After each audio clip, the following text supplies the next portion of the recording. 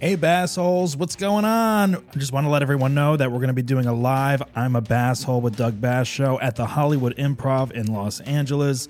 You can grab tickets at www.bassholeshow.com. It's going to be Sunday, December 11th at 9 p.m. Again, go to bassholeshow.com to grab tickets to see us live. Here's a new episode.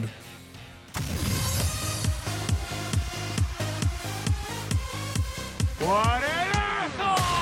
Podcasting from Basshole Studios in Hollywood, California. Yo, what time is it? You're listening to I'm a Basshole with Doug Bass. We've all been one.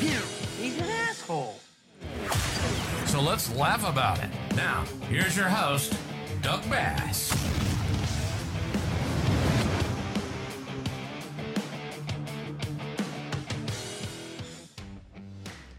Hey everyone, my name's Doug Bass. Welcome to I'm a Basshole. This is the podcast where guests come on and they tell a story about a time in their life that they were an a-hole, and then we pick it apart and judge them, and they redeem themselves in a humorous way.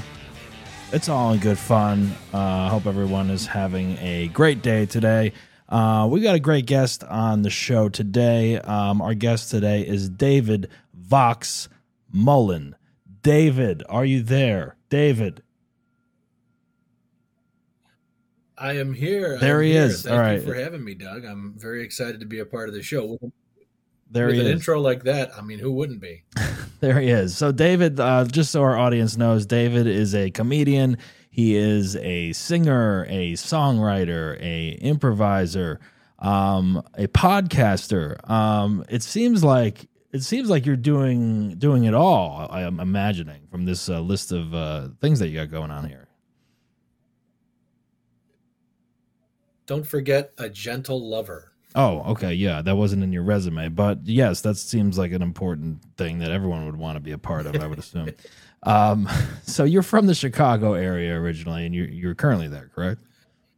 Yeah. Very cool. Yes, I am Chicago born and raised. Haven't left.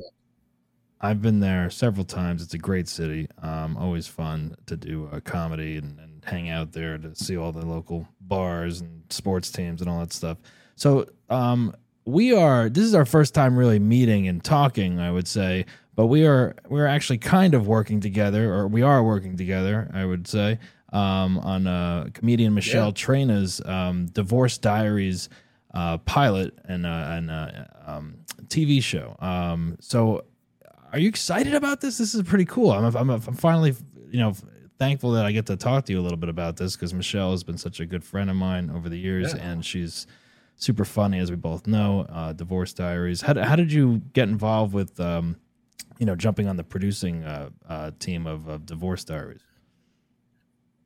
Well, I mean, I initially met Michelle. She reached out to me because at the time I was the booker and promoting manager at a comedy club in Chicago that she was soliciting to put her one-woman show up. And, she gave me the pitch. I loved the concept. I am not divorced, but I'm a child of divorce, and divorce is all throughout my family. So I know what kind of toll it takes on people. And so I just thought it was amazing that Michelle was taking, her divorce and spinning it into not only something positive, but something that she could literally capitalize on. Yeah. And I loved that. And so we brought her out to Chicago. She did the show. It went really well. I loved the concept. And she had talked about, doing it for TV and stuff like that. And, I didn't think much of it. It was just, initial business and thank you and, good luck on your endeavors. And then like a year later, we had become friends, just kind of BSing back and forth. And she had asked me for some input on some stuff. And I gave, my opinion on things, and thought she was definitely going in the right direction. And then I believe she was working with a different producer who she just felt like nothing was happening, and she just wanted things to happen. And I had produced a couple of projects, myself, and I can appreciate, as any artist who is a creative, there's a fine line between wanting to do something and actually producing it and make it happen. Right. And I learned that was the big secret, And is just pulling the trigger and making things happen. and that's So what she it and I takes, talked about it. Yeah. And so she and I talked about it, and eventually she just kind of said, look, why don't, what would you be interested in producing the show? And I said, sure, why not? I had, my comedy club situation had changed. So I was, my calendar had kind of opened up, and I was like, let's do it. So, that was about 3-4 months ago. Yeah. And now we've got pretty much everything ready to shoot. We've got 6 episodes completely written. We're doing an investor pitch right now. So if anybody's out there who's got thousands and thousands of dollars and they want to invest in a new comedy show, fork your money definitely over look to us up. Divorce Diaries. It's a great, it's a live show that Michelle Traina, a comedian, does, and obviously we shot a pilot last summer, and now we are developing the entire series to be shot, and David's a big part of that. And you are the guy that's going to make this happen, I feel like, because it's like, it's everyone has their hands in it, and everyone wants it to succeed and stuff. But yeah, it does take, the person who's like, no, we're pushing this through the the gate here. Well, Michelle is to her, she is the queen of it, she obviously. is Yes. kind of all over the place, and so which is great. It's a creative process, but she needs somebody who obviously understands that, but then can also streamline it so that it's linear and producing is such a, and that's what we're doing. Yeah, producing such a hard job and an important job, and you need someone kind of that's like creative, but not necessarily like acting or on the project, or like really really business orientated, like to really shepherd the thing to the finish line almost. Yeah. So I mean, that's the goal, is to, I mean, at the end of the day, we want it out, and we want the public to see it, and we want people to enjoy it. Even if they enjoy it half as much as we've enjoyed writing it. Right. Then that's a win. Yeah, exactly. So you started doing, you were a singer, is that correct? In the band Slipstream? Is that? I was right after high school. Comedy wasn't anywhere near what I was expecting to do. I was going to be a rock and roll star. At least that was my dream. So you sing. That's awesome. I do. Yeah. I write music. I compose. I produce that as well. I still release music. Anybody who follows me knows that I just released an album this year of cover songs just to do it. Nice. And it was just a fun way to get stuff out. But I was with the band for a little over 10, 11 years. We toured nationally, and we had a slight modicum of success, but as all things, there's, for every, successful recording artist, I'll show you 5 million who didn't make it, Right, and so it was just, we were definitely in the higher top 20% of working musicians, and it just got to the point where we got older, got married, had kids, and it becomes like, do I really want to be at a club till 3 a.m. doing this stuff? Yeah. I don't smoke, coming home smelling like cigarettes, and just, it was awful. Right. And so, it just gets to a point where it's like, it weighs out, we're not getting, these huge, asks to be, MTV is dead. So it's like, what's the point? Yeah. It comes to a point where it's like, is it more of a hobby, or are we going to make a career out of this? Yeah. Schlepping away at it. Yeah. Yeah. No, I get that. So yeah. I got into comedy, and comedy became the next phase of my life. And that was the last 10, 12 years that I've been doing that. And I've just been having fun. Nice. Now, do you, you started doing improv and sketch before stand-up, or stand-up first? I did improv and sketch first, which, some say that's good, some say that's bad. I think it's only helped me. That's what I did. Because now, when I do stand up, whenever I have material that I think isn't hitting, just freaking improvise at that point, right. and then it becomes a whole new show. Right. And, exactly. I could do a one-man show of improv by myself, Right. And that's the interesting thing I've always thought, because I started doing sketch and improv at the Groundlings here in LA, and I dabbled with stand-up before that, and then went back to stand-up, after I was done with the sketch or whatever. And people always ask, well, how long have you been doing comedy, or, stand-up, or, and it's like, well, comedy I've been doing for forever, But then it's like, well, how about stand-up? Well, stand-up maybe 6 years, but it's comedy in general. But Yeah. then they don't count that. They're like, well, that's different. And it's like, well, I think it all like kind of helps the other hand succeed almost. You know, if you don't have that background, then you're going to be missing something from your act or whatever. I think. Sounds like a bunch of judgmental bassholes. Absolutely. Welcome to LA. But that's cool. So did you study at Second City in Chicago? So I did not study at Second City in the building. However, every single one of those instructors taught me. Right. They I all went came out of through there. Yeah. another organization. Yeah, I went. I mean, as you know, I mean, they teach in different Right. facets. There's IO, there's Second City, there's Comedy Shrine, there's many different places where they were. And so every time, they would teach, I would take their courses. And so, I mean, I was trained under all of the greats, Susan Messing, Laura Hall, Rick Hall, Michael Gelman. Tim O'Malley and Dave Rosinski and all these guys. I mean, Dave Rosinski. it's all the same people. Dave Rosinski I had as a teacher. I took Second City out here in LA, and he was my first improv teacher here when I moved to LA. Yeah. He was teaching at the Second City, LA. He's insane. Yeah, but in a good way. Yeah, it was a lot of fun. It was like I didn't know what to expect every time I went in there, but he was a lot of fun. What was in fact, I teach as well, and I definitely take elements of what I learned from him in my teaching because I like the way he So you do teach? You teach sketch, stand up, or like what kind of improv and stand up? Yeah, very cool, very cool. So yeah, you wear a lot of hats, which is great, and what a good producer needs to do, and a good creative needs to do. I think I'm similar in the same way. I like to dabble in a little bit of everything, and sometimes it's great and fulfilling, and then other times I'm like, well, I should have just stuck to one thing, and maybe I'd be further along on that or something. So it's always like I'm never satisfied with one thing. That's the thing, yeah. Like if you had to pick one thing, it's like, well, I like to direct, well, I like to write, I like to do stand up, I like to act, edit, film, it's like it makes you a well-rounded performer in person, I think, because if the only thing you did was the one thing and that's all you liked, then I don't know, you might be boring. Yeah. Well, it's weird because I'll still release music, and so like I have fans of my musical career who are like, wow, you're really funny, and then I've got people who like me for comedy who are like, wow, you're really a good musician, and so like I have this weird dichotomy of people who can't. And there's this unspoken rule, which is garbage, that you can only be one thing. And it's like, no, you can do whatever you want. Stuff. And there's people who have done it. Yeah, exactly. Right. So I'm just putting stuff out and expressing myself, and we'll see what happens. That's great. What was the comedy club that you were working for? Was that the one in Aurora? Yeah, it was called the Comedy Shrine. Comedy Shrine. And they had been in business for 17 years.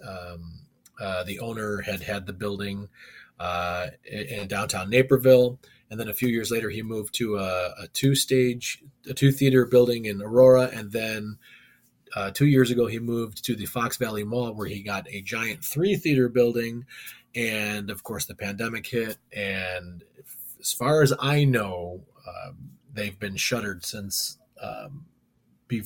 like May of this year, and I don't know if they're ever going to open back up again. Yeah. But obviously, after a pandemic, it was bad enough. But then after this hiatus, I've kind of just said, okay, I need to take care of me now. Yeah, so that makes sense. I mean, a lot of these places have had a lot of trouble recovering from the pandemic, obviously, and it's still even the clubs in the big cities and stuff. It's like they're not like as full as they would be on a normal Thursday or Friday night sometimes. Oh, I was booking before the pandemic and then post pandemic, and it was a night and day difference between how talent is booking and how the competition or different comedy clubs were booking.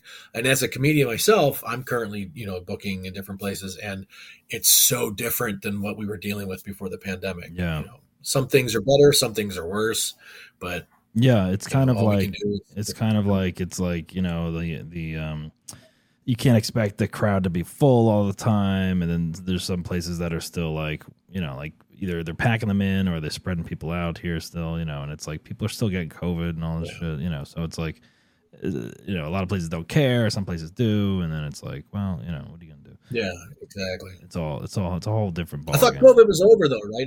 Isn't it done now? It is done, but like I know is? like 4 people that got it this week, and they all like they're like, yeah, right? I'm out for work for 10 days, thank God, and I'm like, I guess it's still going around. I'm like, it's like it's gone, but like when you do get it, it's like, all right, yeah, no work for 10 days. Yeah, no, I believe in it. It's like. Well, I successfully dodged it for 2 years, and then I finally got it like a month ago, and I was like, okay, this sucks, and it did suck, believe me. Yeah. But I had all the juice and right. And, yeah, I got it when it was first brand new, when you were afraid to tell people that you had it, like. They thought it was like people thought it was like AIDS. It was like, what? Whoa, like it was like you really were. You chose who you disclosed it to, and it was like people were like, like I think everyone's gonna get it at some point. It's the flu, Yeah. So well, I'm glad I got it. What's funny is, I mean, when I got it, my whole house, there was no way to keep it clean, and my rest of my family, my wife, my kids, nobody got it, and I still don't understand how that happened. Yeah, that's interesting. We all tested like every other day. Some people might just be immune to it. I was raging with it. Yeah, and some people might be immune, or they have it and they don't test when they have it, and it just passes, and then they never knew that they had it. So there's a lot of those people too, I think. Maybe they gave it to me. Who knows? Yeah, who knows? So David VOX Mullen. What is the VOX? Explain the VOX. VOX. So that is not my birth name. Obviously, no. It was a stage name that I had changed legally about like almost 20 years ago. Mm-hmm. Before I got married, I didn't want to carry my birth name into my marriage, so I kind of waited out and said, okay, well, as a performer, my stage name used to be just Vox in the band. Clever. Not really, but that was it. And so when I had the name changed, I was like, well, let's just put it all together. And so David VOX Mullen became the name. And then once I started, branding it, so to speak, and performing with it and creating a quote name for myself, I realized I can't change it back now. Right. So I'm just it's catchy. It works. I like it. It sticks out. You it's fun. You remember it. Latin for voice, so it works on many levels. That's cool. And you have over 70,000 Instagram followers. That's pretty impressive. How does that happen? How does that happen? I'm like tired of like trying to get people, and I'm just like, it's good enough. Well, and it's not as exciting as it sounds, because my TikTok doesn't have any following. My Facebook has like a quarter of the following. Right. My Twitter, I think I have 1,000 followers on Twitter. Like, and I'm like, that's where I'm doing my best stuff. Right. But, it's almost like it is what it is. It's like you pick one, and like either you're obviously a celebrity and all of them are like millions of followers, or like you have one that's like succeeding more than the other or whatever.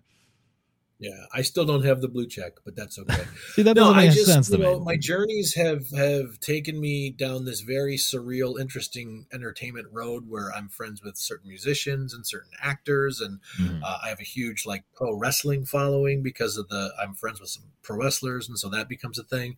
And so just about 5 years ago, just a couple of things that I posted and videos that I did just blew up, and so. They go viral, and then it just people start following, and then I just started having all these followers, and it's great, but but again, it's superficial. I mean, for everything I post for my 70,000 followers, I might get 200, 300, of course. Comments, likes, like, okay, whatever. Yeah. No, I don't value it or gauge it on anything like that. Yeah, no, of course. Yeah, I mean, it's one of those things where I know people that like lose sleep over it. They're like, well, I got to get, the blue check or this many followers. And it's like, do you really? Do you? Well, I use the 70,000 usually like when I'm pitching like a comedy club, like, hey, you want to bring me out? Well, like, hey, I this following. That's it. I mean, because as a booker, that was that's kind of what they're booking a lot of people off of now. It's like, well, if you have this many followers, then it's like, then maybe we'll book you because people will show up or something like that. Which is it's like, these clubs are booking like TikTokers and all this shit that don't do comedy really, but all of a sudden they have like an hour slot on like a Friday night at a club, and it's like, oh yeah. And they can fill it. I mean, they can fill it, but like whether it's or not like it's good. I don't know. it's like I've worked some shows where I've seen like it packed because of an Instagram following or a TikTok or a podcast or whatever, and they've never performed live, and they're like, "Yeah, we're trying it out," and it's like, "Wow, all right." Yeah. Well, interestingly enough, I'm currently on tour with WWE legend Al Snow, who is doing his, first foray into comedy, Mhm. and he's 40 years of being on television. He's not afraid to get up and talk in front of an audience, but he's passionate about comedy, and that's Right. what very similar to the Michelle situation. I saw something deeper than just the on the surface stuff. Like there's a Right. bunch of wrestlers who are going out on the comedy club scene and they're just telling road stories, which is fine and fun. But Al is passionate about comedy. Like he writes jokes. If you Yeah. follow any of his social media, he's dropping probably 5-10 jokes a day. Mhm. And that's just how passionate he is. And so we just had our first weekend last weekend, and we had a set plan of, okay, we'll do a little bit of stand up, a little bit of, improv, a little bit of road stories. Dude got up and he did probably a good 45 minutes straight of stand up material. Right. And I was like, wow, okay. Yeah. Well, So, that's, I mean, it's yeah. No, it can great. work. It can work if it's well crafted, and you are a natural performer in a way or whatever. It's like there's so many. I like to think that there's so many different avenues and venues for comedy now more than ever, because you do have your traditional stand up where obviously they're honing their half hour. And then there's also like storytellers. Then there's also improvisers. Now there's like podcasters that are doing shows that are, in comedy, but maybe not necessarily stand up, but like they've dabbled in it or whatever, and they could do a show or, there's all kinds of things you can do. It's all entertainment. I Yeah. mean, if we can all accept that, then I think everybody will be a lot nicer to each other. Absolutely. Yeah. Yeah. Well, speaking of being nicer to people, this is the I'm a Basshole show. So, this is where guests do come on and they talk about a time in their life that they may have been an a-hole. It can be an isolated incident. It can be maybe a chunk of time in your life. Maybe you're one right now and you're proud of it. You wear it with a badge. Anything along those lines. Do you have a story that you'd like to share with the audience today? Well, I mean, I have many stories, but definitely I will share one, and it's more of an unintentional asshole. Like I'm an accidental asshole, if that makes sense. That's good. That's an accidental asshole. I like that. Accidental asshole. Yeah, that's probably going to be my next comedy album.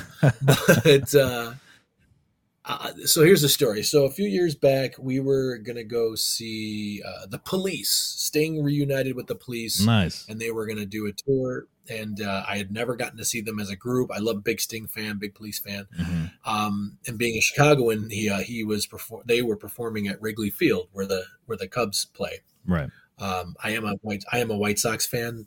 So there is, civil war between us here, but so I promptly put on my White Sox jersey. I figured if I have to go to Wrigley Field, I'm gonna wear my White Sox jersey just because. Yeah. But that was me intentionally being an asshole, or a basshole. But the accidental situation was we were gonna go take the CTA, Mm-hmm. and well, those are two different things, but the train. And we went to the station, and as we were walking into the station, I saw. I thought he was a homeless person, but he was clearly blind, and he was sitting like on the ground out in front of the station. And he's just chilling there, whatever. And I'm thinking, okay, it's a homeless guy. He's probably playing blind or whatever to, get sympathy or whatever, because that was, I'm an asshole. And I went inside not thinking much about it. And then I see this woman, Mary. I know her name because I talked to her. And she is also blind. Mm-hmm. And she is calling the name John out. John. And I was like, what the heck is going on? So I approached her thinking I'll be the superhero. And I said, excuse me, ma'am, can I help you? And she said, I'm supposed to meet my friend John here. And he's also blind. I said, okay, thinking, okay, this is, two blind people trying to find each other literally in a crowded public space. I mean, So it was a blind date. Right. It was a blind date. Horrible joke. So I wish I would have thought of that. So it's okay. It's your show. So then, so we got nothing but dad jokes on this show for someone who's not a dad. So I said, don't worry, I'll find him. I think I know where he's at. So I went back out in front, and I went back to what I thought was a homeless man. And I said, excuse me, is your name John? And he says, yes. I said, oh, you were trying to meet Mary here? And he said, yes. I said, well, Mary's inside. She's been looking for you. And he just sighed like, really, dude? And I realized that was probably the dumbest, most asshole thing I could say to a blind guy. Just a poor choice of words. No, yeah. It was bad. But it's the kind of thing that, like, I think in general we would say that, every day it's just natural to say, yeah, someone's looking for you. Someone's looking, and it's like, Well, we would, because we can see. Yeah, but it's yes, but it's also like a phrase that people that everyday people use, I would say, but like, yeah, it's like, you're not, how often do you run into a blind couple or person that, you have to think about what you're saying and then remember, oh, they're blind. So I would imagine they run into things a lot. But yeah, that's true. Yeah. So what would you have said? Like searching? You can't even, is that bad too? Mary's searching. I should have just stayed with, she's been waiting for you inside. She's been waiting for you, maybe. Yeah. But she's looking for you. She couldn't see you anyway. She's been using her cane to see if you're there. I don't know. Yeah, it's like echolocation. Yeah, it's like, how do you? Yeah, it's like, well, that's hard. I mean, it's kind of an asshole thing, but it's not your norm, I would say, because you're not. Yeah. You're not in these people's lives every day where you have to be, aware of, I have a blind friend or a blind roommate or, my spouse is blind, so I'm not going to say certain things or whatever. It's like, it's not part of your world, everyday world. Yeah, like I said, accidental asshole. Accidental asshole. Yeah, that's true. It's true. Yeah. And then this guy John was just like, rolling his eyes. We shouldn't talk about that. Yeah, anymore. Which is, unfortunate because nobody could appreciate it. In fact, his eyes were rolling, I think, before, but he had glasses on, so I don't know. You can't tell. We're just devolving terribly, but we're really digging the asshole hole right now, like, because it's just like, like if this was a deaf couple, if this was a deaf couple, and you said like, yeah, can you hear me or whatever? It's like, yeah. Sorry, they obviously my weren't Amazon going to see the police. Echo just went off for some reason and said something to me. I don't even know what it said, but I was like, "Who the hell's in my house?" Do you have your Amazon set up for like the red alert thing? I don't even know. What is the red alert? What is that? Oh my gosh, you've got to YouTube it. It's awesome. I did it to mine. You say like Alexa, red alert. I don't want to say it too loud because it'll blow. I have smart lights. Oh yeah, I have a couple of those. Yeah, the Wi-Fi lights. So my house, the lights turn all red, and it blasts Miserlou from Pulp Fiction, and it's like cool. Like intruder alert. It's funny. It's just I do have them set up. I have them set up for like, I think if I say like Alexa movie time or something like that, like the lights turn blue, and then like some kind of cinematic score comes on because I have like a projector or whatever. So then I could like pull down the screen or something like that. Like, this is when I was fun. I have time to pimp out my apartment, but then like I would say that's what I did during the pandemic. Yeah, I would say I'm really bad using Alexa. Like I'm gonna say quietly, but yeah, I'm really bad at like I forget I have it, and it's like I'll turn on the lights normally by myself, or I'll be like I'll look up the temperature, or I know some people like that's all they use is this thing, and it's like Alexa this, Alexa that, and I'm just like, man, if I use it once a week, I'm proud of myself. So I'll ask it to turn lights on and off, and sometimes I'll ask it about the weather, like what's the weather right now or what's it going to be tomorrow. I try to utilize it for what I'm paying for, right? But like Oh, and then the other thing is if I get an Amazon package, it does the Yeah, it noise tells you whatever. it's I'm like, here I or got it something back. like that. But yeah, other than that, it just scares the shit out of me. I just when think it I'm starts talking to me. old because it's like I'm like man, if I if you grew up with it, you're normal. Like it's like, oh, I need to talk to this thing to find out this and find out that and schedule this or whatever.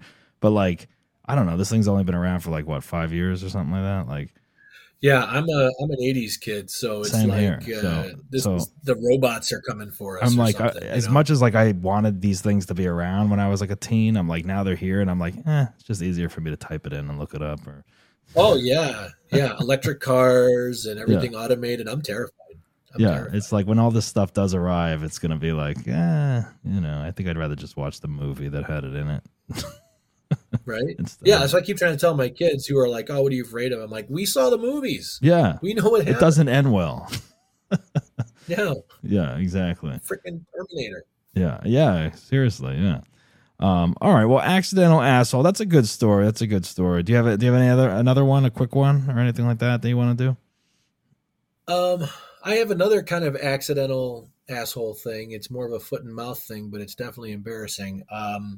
I grew up in Tinley Park, Illinois, which is also where wrestling. There goes my dog ruining the podcast as normal every week. Every week, she ruins the podcast. People drink when the dogs bark.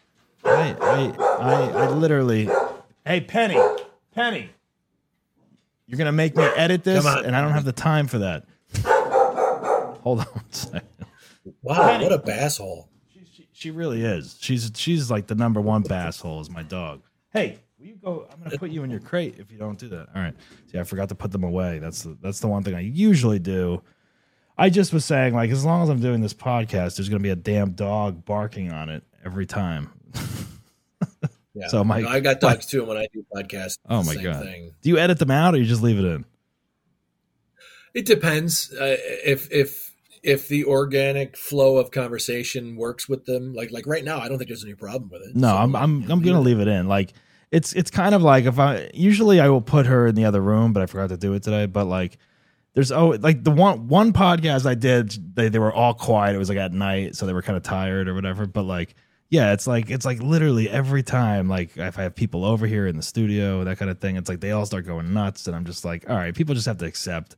It looks like a studio, but I got dogs here, and I'm a dog walker. So as long as there ain't nothing wrong. There's nothing wrong with it, but it makes it more, human. I would say, just to have a bullshit going on in the background. Humane society. All right, sorry. Go back to what you're saying. That's fine. You got to play Sarah McLachlan underneath it all. Yes. Yeah. Okay. So when I was a kid, I grew up in Tinley Park, Crestwood, Oak Forest, south suburbs of Chicago, and one of our buddies, we were all into professional wrestling. We loved WWF back then, and we would watch SummerSlam, and we'd all go out in the backyard and try to beat the shit out of each other. And in another life, I would have been a wrestler, but it just hurt too much, and I wasn't into it. And maybe you can still do it. Maybe you could be like Andy Kaufman. Yeah. I mean, maybe. I mean, I've definitely done some stuff in the ring, but that's a whole nother conversation. But one of the guys that I used to pretend wrestle with was Phil Brooks, who famously became known as CM Punk. You may or may not have heard of him. Mm-hmm. And, I'm not familiar, but yes. Okay, well, WWE, AEW, UFC, he's very loudmouth and outspoken. Got it. He's an asshole. You should He's get an him asshole. on your show. But we grew up and we were, we would wrestle in the backyard of his house. And we weren't like friends. We were just acquaintances or whatever. It was like 10 of us who would do this every weekend. And so life went on. I got out of touch with him. He obviously blew up and became this huge, famous wrestling champion. And he was at a Comic-Con that I was at. Mm-hmm. And so, just happenstance, I was at a booth next to his. So I walked up to him and I said, and it's different in my head, but I said, hey, you may or may not remember me, but we used to fool around in your backyard. And he just looked at me and he goes, what the fuck did you just say to me? And Yeah, I and was you like, really yeah, have poor choice of words sometimes with some I people. do. Right? I was like, I said that definitely could have been said different. It's like, yeah, you could have definitely said that better. He was a good sport, you know, he was fine, but it was one of those things where I was like, yeah, I'm the accidental asshole. I'm almost You living are. like a Larry David life. It's Yes, weird. yes. Oh, I love Larry David. I mean, that's like Yeah. me. Every day I walk outside, someone The pisses thing me about off. Larry is he gets angry He if gets you angry. don't understand what he screws I up. get a Me, little. I I get a just little angry. I'm a little bit more like him, but yeah, like Yeah. this is like yeah, accidental foot and mouth is a Oh yeah. yeah. Maybe you have the Do it. foot and mouth syndrome or something if that exists. I don't Yeah. know. Yeah. Foot, mouth, asshole. Yeah, Asshole, foot, mouth. foot mouth asshole disease, foot in mouth disease. Yeah. Yeah, that's the. I mean, yeah, like that's almost like something. You know, like we say, yeah, I always used to fool around. It's like, oh wait, what? Like, you know, like as an adult, I feel like an 80-year-old person would think fooling around means, yeah, like, oh, you guys are playing around, you know. But Yeah. like, We were just goofing off. yeah, goofing off, fooling around, you know. Probably should have just said In the yard, backyard wrestle. in the yard, maybe is what makes it sound a little bit more inappropriate or weird. In your backyard. In your backyard, yeah, yeah, yeah. Needless to say, it's definitely a part of my routine. So I Right. make money Well, that's on it. pretty. See, there you go. So you get a good material out of it. Get a good bit. Yeah, yeah. That's Yeah. funny though. Yeah. I mean, yeah. Like I've definitely said stuff. I think at times where it's like, oh, I shouldn't have said that. You know. But you know, sometimes it just comes out, and then, and especially when you're doing comedy or podcasting or whatever, it's like you're talking nonstop. So, Well, when I was in high school, I was constantly bullied and picked on, and got into fights and whatever. And these guys would just start punching me and would say things like shut up, just say one more thing, and it's like I wanted to do that, but something brilliant would just pop into my head and I had to say it. It was such sarcasm, and Yeah. I was constantly destroyed because I would just say that, because these are like 14-year-old kids, 15-year-old Oh, kids. yeah. They don't know how to handle somebody who just cuts them to the quick no, verbally. So they Yeah. just punch you.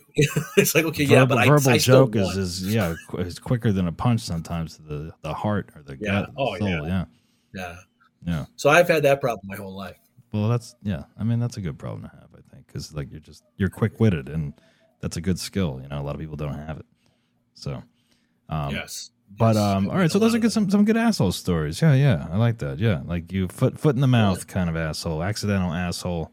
Nothing too Accidental extreme. You know, it's a hiccup kind of thing, but yeah, it's an embarrassing moment that you recover from quickly. I mean, for the most part, I'm not an asshole. Like I want Most people to be a good aren't. person. Most people are not. Like and it's like when I ask people to come on the show, they're like, "Well, I can't be on that show. I'm not an asshole." I'm like, I'm not saying you are an asshole. It's just like it's something you may have done that was out of misjudgment. Like like saying something or doing something. Like it's part of life. It's part of learning and becoming who you are, who you don't want to be anymore. It's almost like it's life's journey. You're bound to be an asshole. You're not a normal person if you haven't been one at some point. Yeah, that's true. I mean, if anything, assholism is really just choosing yourself before anybody else at an opportune. But then there's people Which, that are like true assholes, and it's like I think I interviewed like some criminals at one point, and I was like, these people are real assholes. Like, Well, yeah, sure. It's like So you also do a podcast? Is that true? I do. I started back in 2009. Oh wow, that was like the birth of podcasting almost. Yeah, right? it was like me and Mark Maron.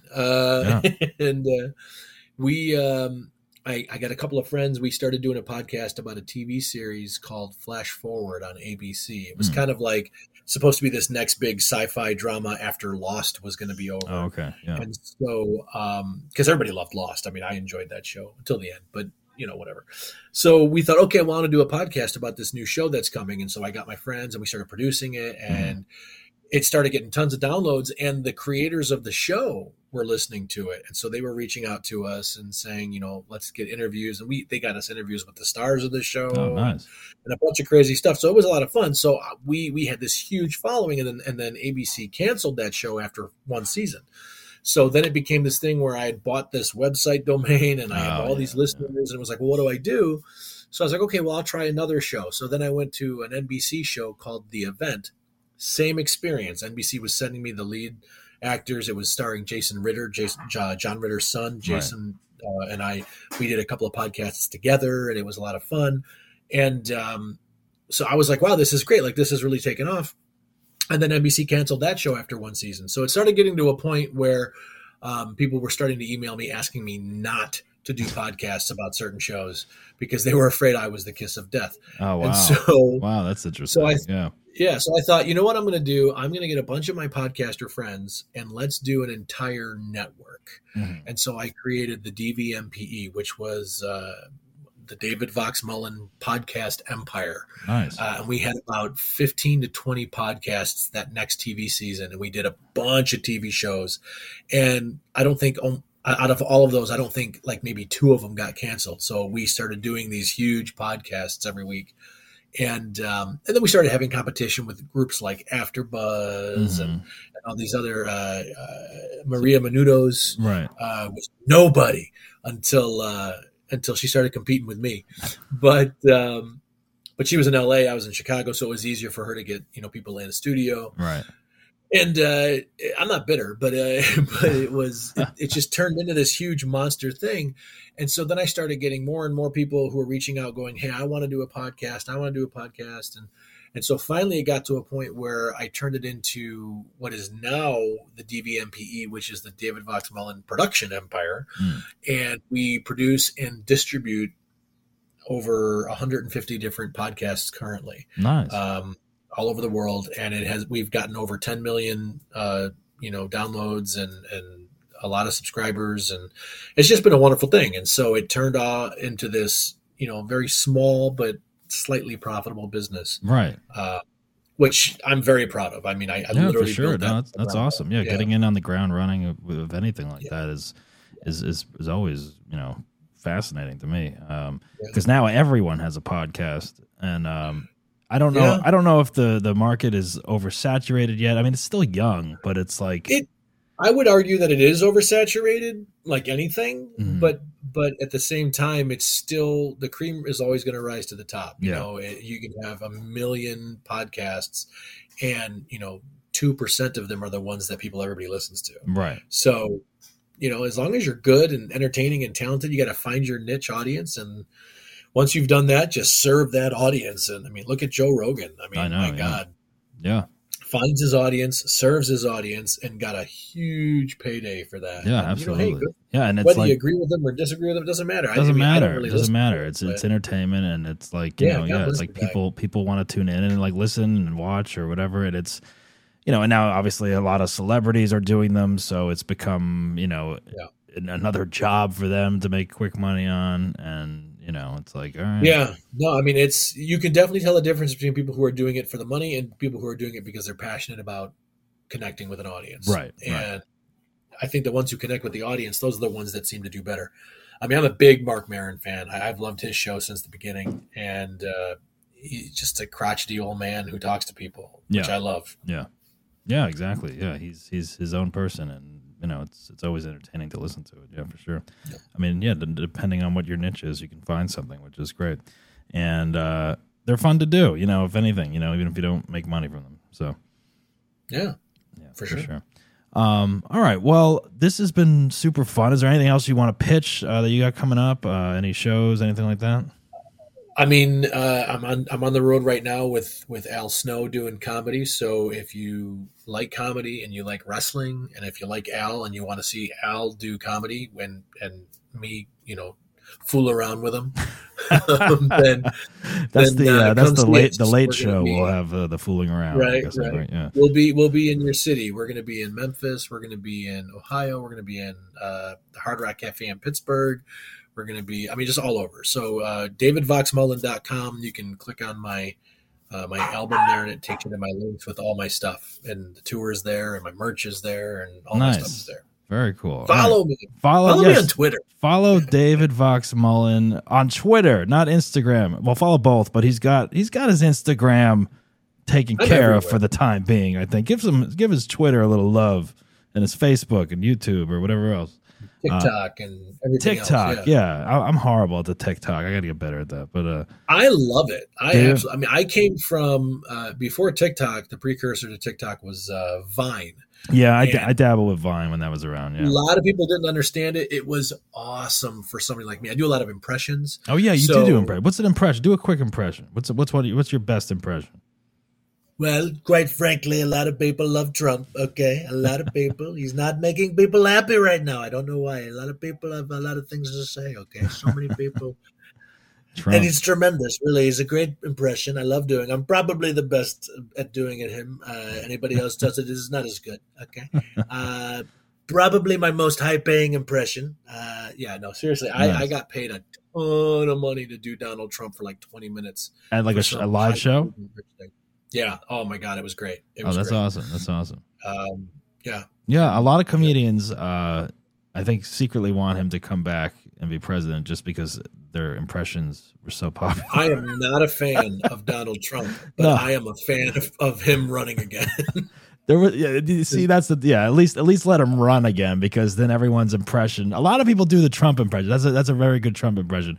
A lot of people do. Well, I was doing it. I mean, there's probably going to be like 5 to 10 people worldwide who was doing Trump to the degree that I was doing it. And then naturally, once you become president, everyone does it. Yeah, exactly. Yeah. I mean, it's definitely a good go-to, impression to have in your back pocket, I would say. Super fun. Impressions are always fun. I love dabbling. I love them. I love dabbling. You got to salt and pepper them, though. If it's all impressions, it's dead. Well, either that or you're label yourself as an impressionist, and that's your thing, Yeah, exactly. I'm not Rich Little. No. I love Rich Little, but I'm not Rich Little. There's a lot of people that are just doing impressions, and it's like they're great, for like an SNL kind of thing, or a 30-minute show. I have maybe 5 minutes of my stand-up, I do impressions, and then I get away from it because I don't want to be pigeonholed. No, because I've seen people get pigeonholed with that. Yeah, I have 2 impressions I can do, and I still don't know exactly how to incorporate them into my stand-up act, because it's like, well, what are they? I got to hear them now. I do Nicolas Cage, so pretty much it'll just be like, yeah, well, I'm on this podcast, and I'm not sure what to do besides maybe curse, like fuck. So that's my Nicolas Cage. That's a good one. That's really a good one. It's a good one. I don't, but here's the thing. I was doing Nicolas Cage since college, pretty much, and then then he became this joke meme of himself, and then everyone kind of started dabbling and doing impressions of him. So now isn't that the thing? It's the thing. It's I have tapes from me doing him back in 2000 or whatever, and it's like, yeah. When I was in high school, I was doing Christopher Walken before anybody. That's another oversaturated impression of Walken. Anybody was doing it. I won't do them anymore because too many people do them. Too many people do. I can't say how many comedians. I've gone to so many comedy shows and stuff. I always see someone doing Christopher Walken, and I'm just like, all right, yes, it's good. You can do them, but do it at a party. I don't know. I'm like, why is this still? Because I remember watching Jay Moore do them back in the day and stuff, and I was just like. Yeah. I was like, every comedian does Christopher Walken now. I feel like, everybody figured out the tonality and the pitch and the timbre and the rhythm of his voice, and so now everybody does it. Yeah, but I'm surprised it still works almost, because it's I guess the general audience may not see it as often, but as a comic, I'm always like, oh, another Christopher Walken impersonator. Okay, Yeah, that's how I feel. Yeah. So it's like, all right. And then the other one I've done is John Lovitz. I'll do a John Lovitz impression and be like, "Hello, I'm John Lovitz. This stinks." That's freaking spot on. So those are the 2. And then I've dabbled with some others, but they need some work. I need to practice them if I'm really going to put them out there. I love it, but I don't know how. I haven't figured out how to do them in my stand up yet. Because it's just go on TikTok, and just do 15-second video clips of you doing impressions, you'll get more followers. views. Yeah, I should do that. That's a good. I would follow you. Thank you. Yes, that's a good piece of advice. Maybe I will. I should do my Nick Cage. I should bring him back and do that because I used to do like. I've heard people do Nick Cage, and I mean, I even tried. I don't think I'm as good as you. Like I did.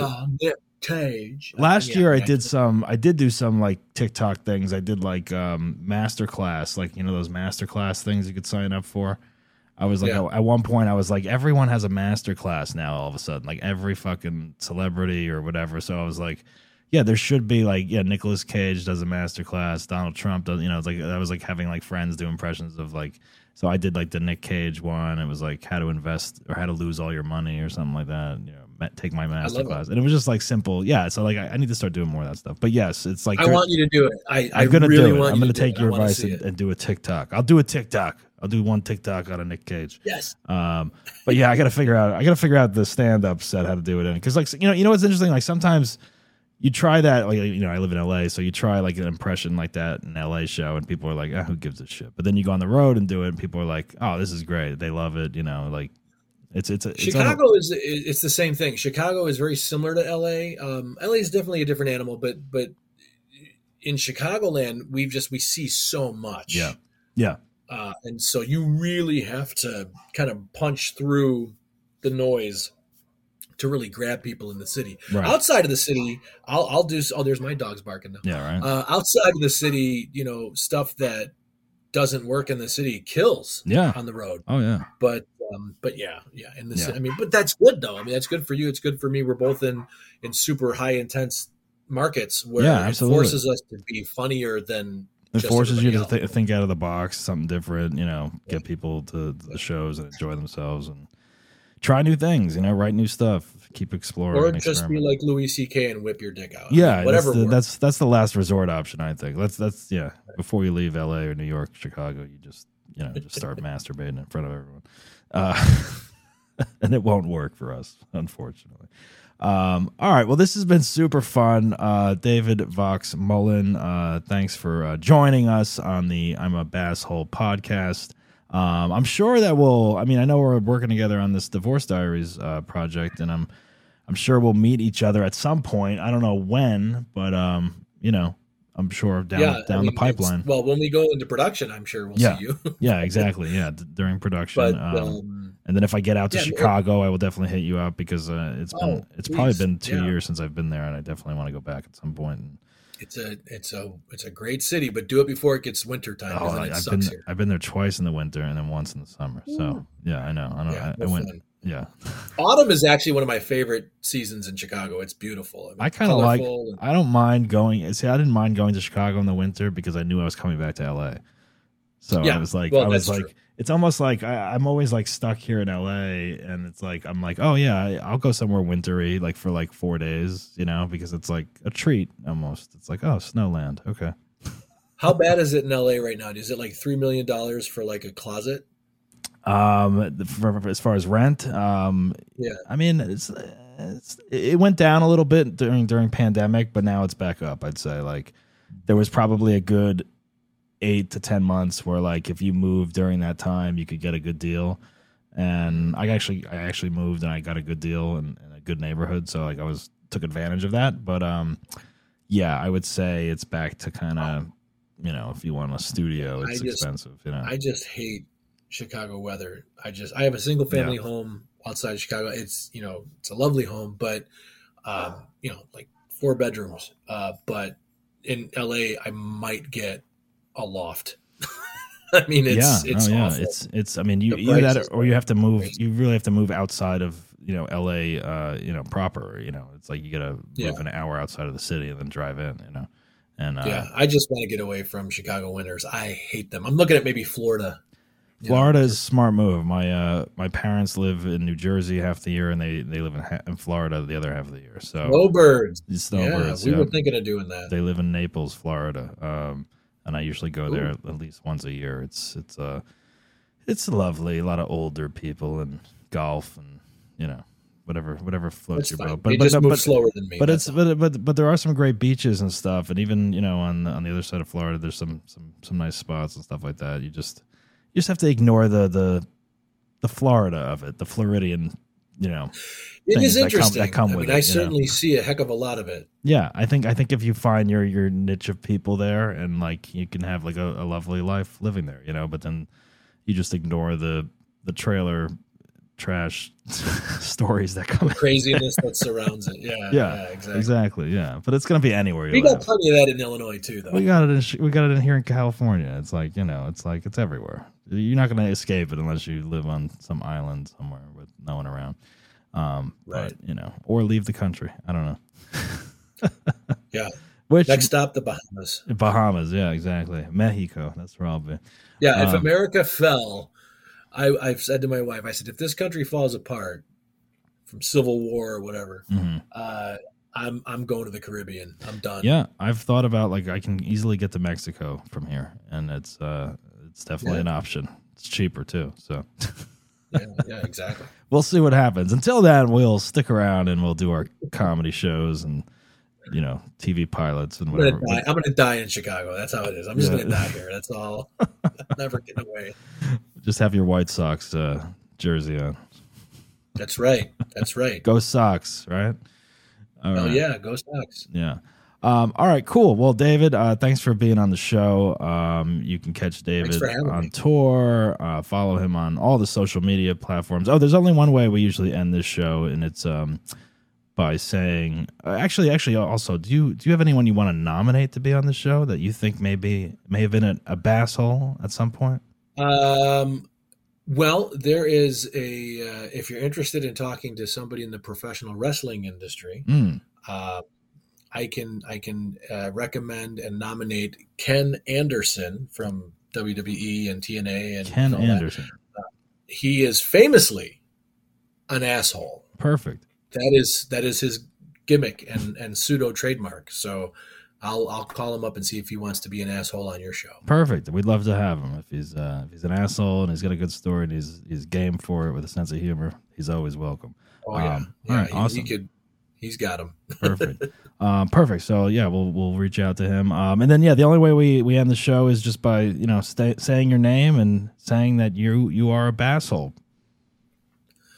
Well, I am David VOX Mullen, and I am proud to admit that I am a Basshole. There you go, folks. David VOX Mullen. He's a Basshole, but he came on the show and redeemed himself, so he can now go live his life asshole free, if that's an expression. Free my asshole. There you go. All right, David, thanks so much for coming on. Guys, thanks so much for tuning in. Remember, follow the podcast on Apple, iTunes, Spotify, wherever you get your podcast fix. Go to the website, bassholeshow.com. Instagram is @bassholeshow or @bassholepodcast. Follow all those things. And remember, folks, don't be a basshole, but if you are, laugh about it. Ciao. You've been listening to I'm a Basshole with Doug Bass. Follow us on Instagram @Basshole Show. Think you deserve to be on the show? Email us at contact@bassholeshow.com and visit our website at www.bassholeshow.com and get the latest information. Subscribe on Spotify or wherever you get your podcast fix, and don't miss the full videos on YouTube. Remember, don't be a basshole, but if you are, laugh about it. We'll see you next time.